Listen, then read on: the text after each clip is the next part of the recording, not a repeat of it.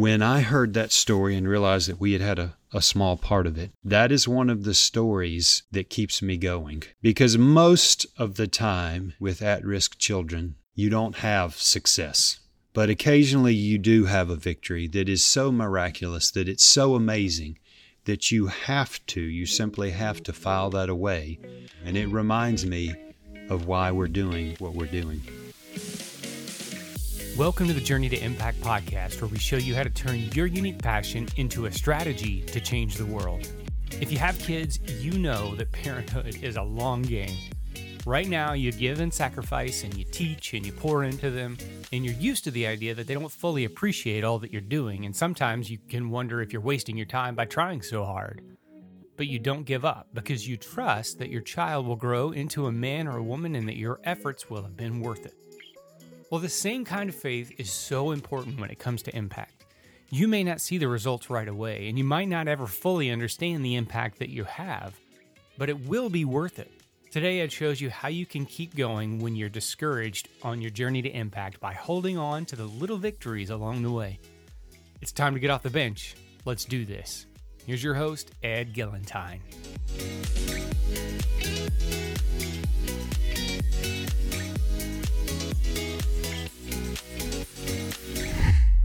Hello, this is Ed Gillentine, and thanks for joining us on this third session in our series on the basics of impact, which is designed to go deeper into the ideas and the principles in the book Journey to Impact. During our last session, we discussed the seemingly infinite scope of impact, and we talked about how for some people that can be a really overwhelming obstacle.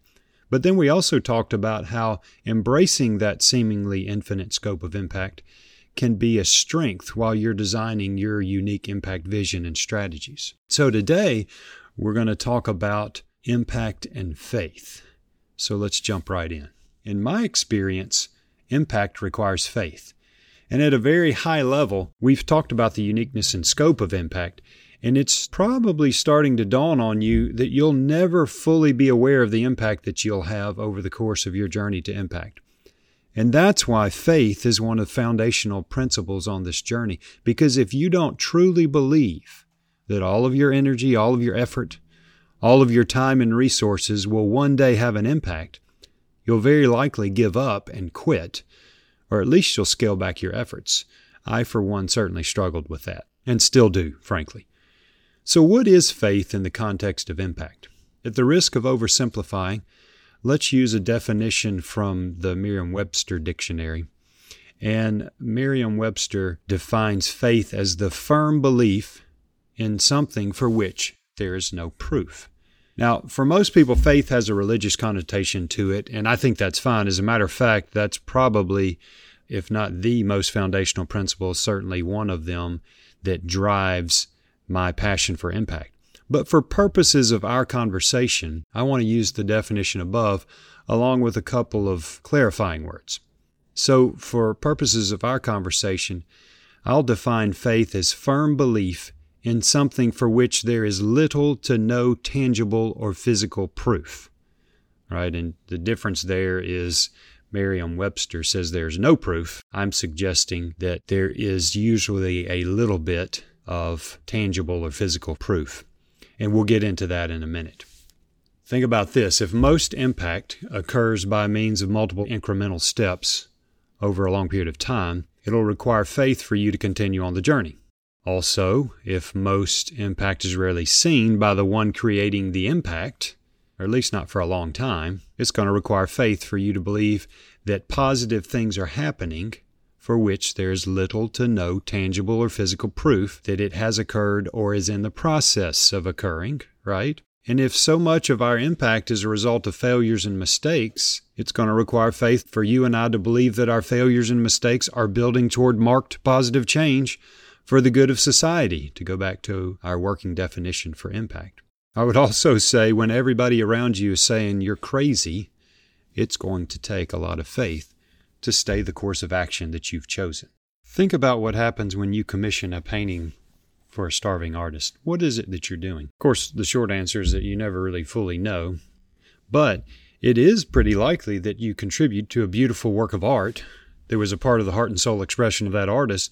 And it is also pretty likely that you kept their dream alive for just a little bit longer. It's also likely that someone somewhere is going to look at that painting and experience the beauty that, even if it's just for a minute, restores their hope or encourages them to press on. We'll never know all of the whats or whys or hows, but by faith, we'll know that it is, right? Over the years, our vision for Highland Harvesters in Ethiopia has evolved. Initially, we just simply wanted to make money and fund exceptional organizations that were helping at-risk children and helping them well. And then we realized that we could be a conduit for jobs or job skills and training, education. We started thinking about what happens when these kids turn 18 or 19 and they have to get a job. Well, job skills and training, that became a big part of our vision. Then we realized that the economic impact of a job for one person was truly catalytic. Most income earners in rural Ethiopia are supporting a household of 10 to 15 people. Right? So if we can employ 100 people, we're directly impacting almost 1,500. If we can employ 1,000 people, and you can do the math there, it's pretty amazing. Then we started to realize, as the largest and probably only commercial apple operation in Ethiopia, we could drive ag technology and best practices across a really wide range of agricultural sectors. Then we realized we could get involved in transportation and cold storage. So you can see that our challenge, as well as likely yours, is to stay focused. But tying it back to our discussion on impact and faith, think about how long it's going to be before we see any visible traction on most of the above items, right? I mean, it takes really 4 or 5 years, even with our expertise with apple trees, to get the seedlings to where they're producing. We've been at it for 10 years, and we're only just now starting to see the needle move in some of the above areas. So without faith, right? And what is faith? For our working definition, it's a firm belief in something for which there's little to no tangible or physical proof, right? Without faith, we would have given up a long time ago. As a matter of fact, if I'm being honest with you, there were 3 times that I specifically remember very seriously considering quitting. But for some reason, God gave me the faith and the strength to keep going. One of my favorite stories related to our time in Ethiopia is about a little boy named Alamayu, and you can Google Alamayu's story, and it's an unbelievable video of him being reunited with his mother who thought that he was dead. Alamayu was what we would consider in the United States sort of a euphemism of a country boy, not street smart. A country boy that was herding sheep, and he was out watching his family sheep one day, and a car came zooming by. He was curious, so he went over there to check it out, and they grabbed him and stuck him in what amounted to an overhead traveling compartment and took him 10 or 12 hours to the capital city of Addis and put him in a sweatshop. You can imagine Alamayu from the country. He didn't know what was going on, never been in such a huge city. Never had seen that many vehicles, scared, and he spent a couple of years working in this sweatshop, and eventually he was able to escape, and he was able to find a gang, not like we consider a gang here, other than in the sense that most gangs, whether they're violent or not, there's a part of them that is attractive because of the family aspect of it. After a year or so of that, he realized this is not good. And so I guess to give you some perspective, he would have been 6 or 7, maybe, when he was kidnapped. And probably around 11, he came to a drop-in center that we were involved with. And over a year or so, we were able to build trust with him. Nega was the gentleman that ran this organization called Onesimus. And so Nega befriended this young boy and began to help him. And then he realized that as they tried to piece together his story and reunite him with his parents, he was kidnapped when he was so young, he really couldn't tell them where he was from. But they thought that they recognized his dialect. In Ethiopia, there's 80-odd distinct languages, and then probably who knows how many different dialects off of each of those languages. But they thought they recognized his dialect, and they did some more digging, and over the course of another year or so, they felt like they had narrowed down the village that he was from, and so they set out on the trip to reunite him with his parents. If you Google that video, it will cause you to weep when he sees his mom who thought he was dead, and now he's alive and he's come back and he's healthy. When I heard that story and realized that we had a small part of it, that is one of the stories that keeps me going. Because most of the time with at-risk children, you don't have success. Certainly not that level of success. But occasionally you do have a victory that is so miraculous, that it's so amazing, that you simply have to file that away, so that when the going gets tough, you can remember it. And when I get tempted to quit, I'll watch that video, and it reminds me of why we're doing what we're doing. A number of years ago, a friend of mine here in Memphis was carjacked at gunpoint by some teenagers. She was a young wife and soon-to-be mother, so as you might imagine, it really rocked her world, and for the next several months, she barely left her house. The fear and just the psychological trauma. But after a really long time of wrestling with her fears and emotions, she started to take steps toward healing, right? And she slowly re-entered the world of nonprofit poverty alleviation, which was actually the organization she was working with when this carjacking happened. And she began the long process of overcoming her fears. A part of that was to get more involved with organizations that worked with at-risk kids. And I'm not saying that that's for everybody, but for her, she felt like that a part of the healing process was to jump right in to the very area that caused the trauma. And as she learned more about the challenges of these young men and women, she was invited to serve on the board of a local impact organization that worked with youth that had multiple felony convictions.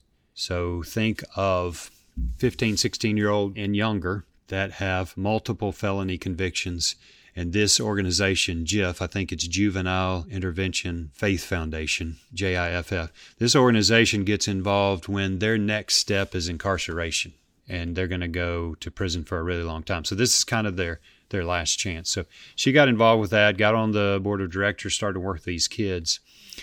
And ultimately, her heart was drawn to serve the very group of teens or type of teenagers that shattered her world, right? And so she developed this really deep passion and conviction to help these young men and women that were rehabilitating, rebuilding their lives. And so she built a business that could onboard those that graduated from some of these programs so that she can provide job training and a career path, which in the United States is very difficult when you start to have felonies on your record, right? So what Lauren is doing is providing them job training and career path, but more importantly, she's giving them hope. If you get some time, I would Google Lauren Wilson Young in Memphis, and you can hear her story. She shared that several times at conferences. But also Sweet Lalas is the business that helps many of these young men and young women on a path to hope. So you'll never, in my view, meet a person who loves these young men and women more than Lauren. And I've heard a lot of people say she was in the wrong place at the wrong time. She would tell you that event, that carjacking, was a catalyst to impact. And she would tell you, you can't control your place in history, you can't control your life experiences, but you can control what you do with them. So what's that got to do with faith? Well, if you talk to Lauren for any length of time, you'll learn that it has everything to do with faith. When you can't leave your home because of fear, it takes faith to make it to the next day. When you counsel and pray and work with children with felony convictions, typically from multi-generational poverty, it takes faith to keep going when it feels like they aren't listening or don't care. And when the young men that you've poured your life into, that are getting their lives going in the right direction, are randomly gunned down in the streets, it takes faith to keep working. God's been good to me to give me little victories that I can cling to, like Alamayu, and just like Lauren has had those little victories. And I hold on to those fiercely because the impact journey is a marathon. And for me, when I get discouraged, I pull out a picture. It's a picture of a little girl named Susina. She was the very first girl that I met when I went to Ethiopia. I believe she was around 9. Sweet, sweet little girl in multi-generational abject poverty. And we were able to, through the organization that we worked with, begin to help take care of some of her needs. Well, I printed that picture because it reminds me of the person behind the project. I'm not doing this simply to fund at-risk children or to provide jobs or anything else. We're doing it for a little girl with a face and a story and a future and a name. Her name is Susina. She's not a number. She's a name. She's a human. And she has a future. And when the going gets tough, I'll pull out that picture and I'll remember why I'm doing what I'm doing. If you're just getting started, file these lessons on faith away in the back of your mind and come back to them right before you think you want to quit, because you're going to need them. If you've been deep in the journey to impact and you're at the point where you're ready to quit, you're ready to give up, let these thoughts on faith encourage you. Go back and write down some of the little victories that you've had. Print out some pictures of the faces of the people that you're called to help. Whatever it is that reminds you that you must keep going. And get back in the race. Rejoin the battle. Remember this: impact requires faith. And faith is a firm belief in something for which there is little to no tangible or physical proof. Thanks for listening. Next time, Ed will discuss building your framework for impact. And the first thing he looks at is considering what you're passionate about. See you then.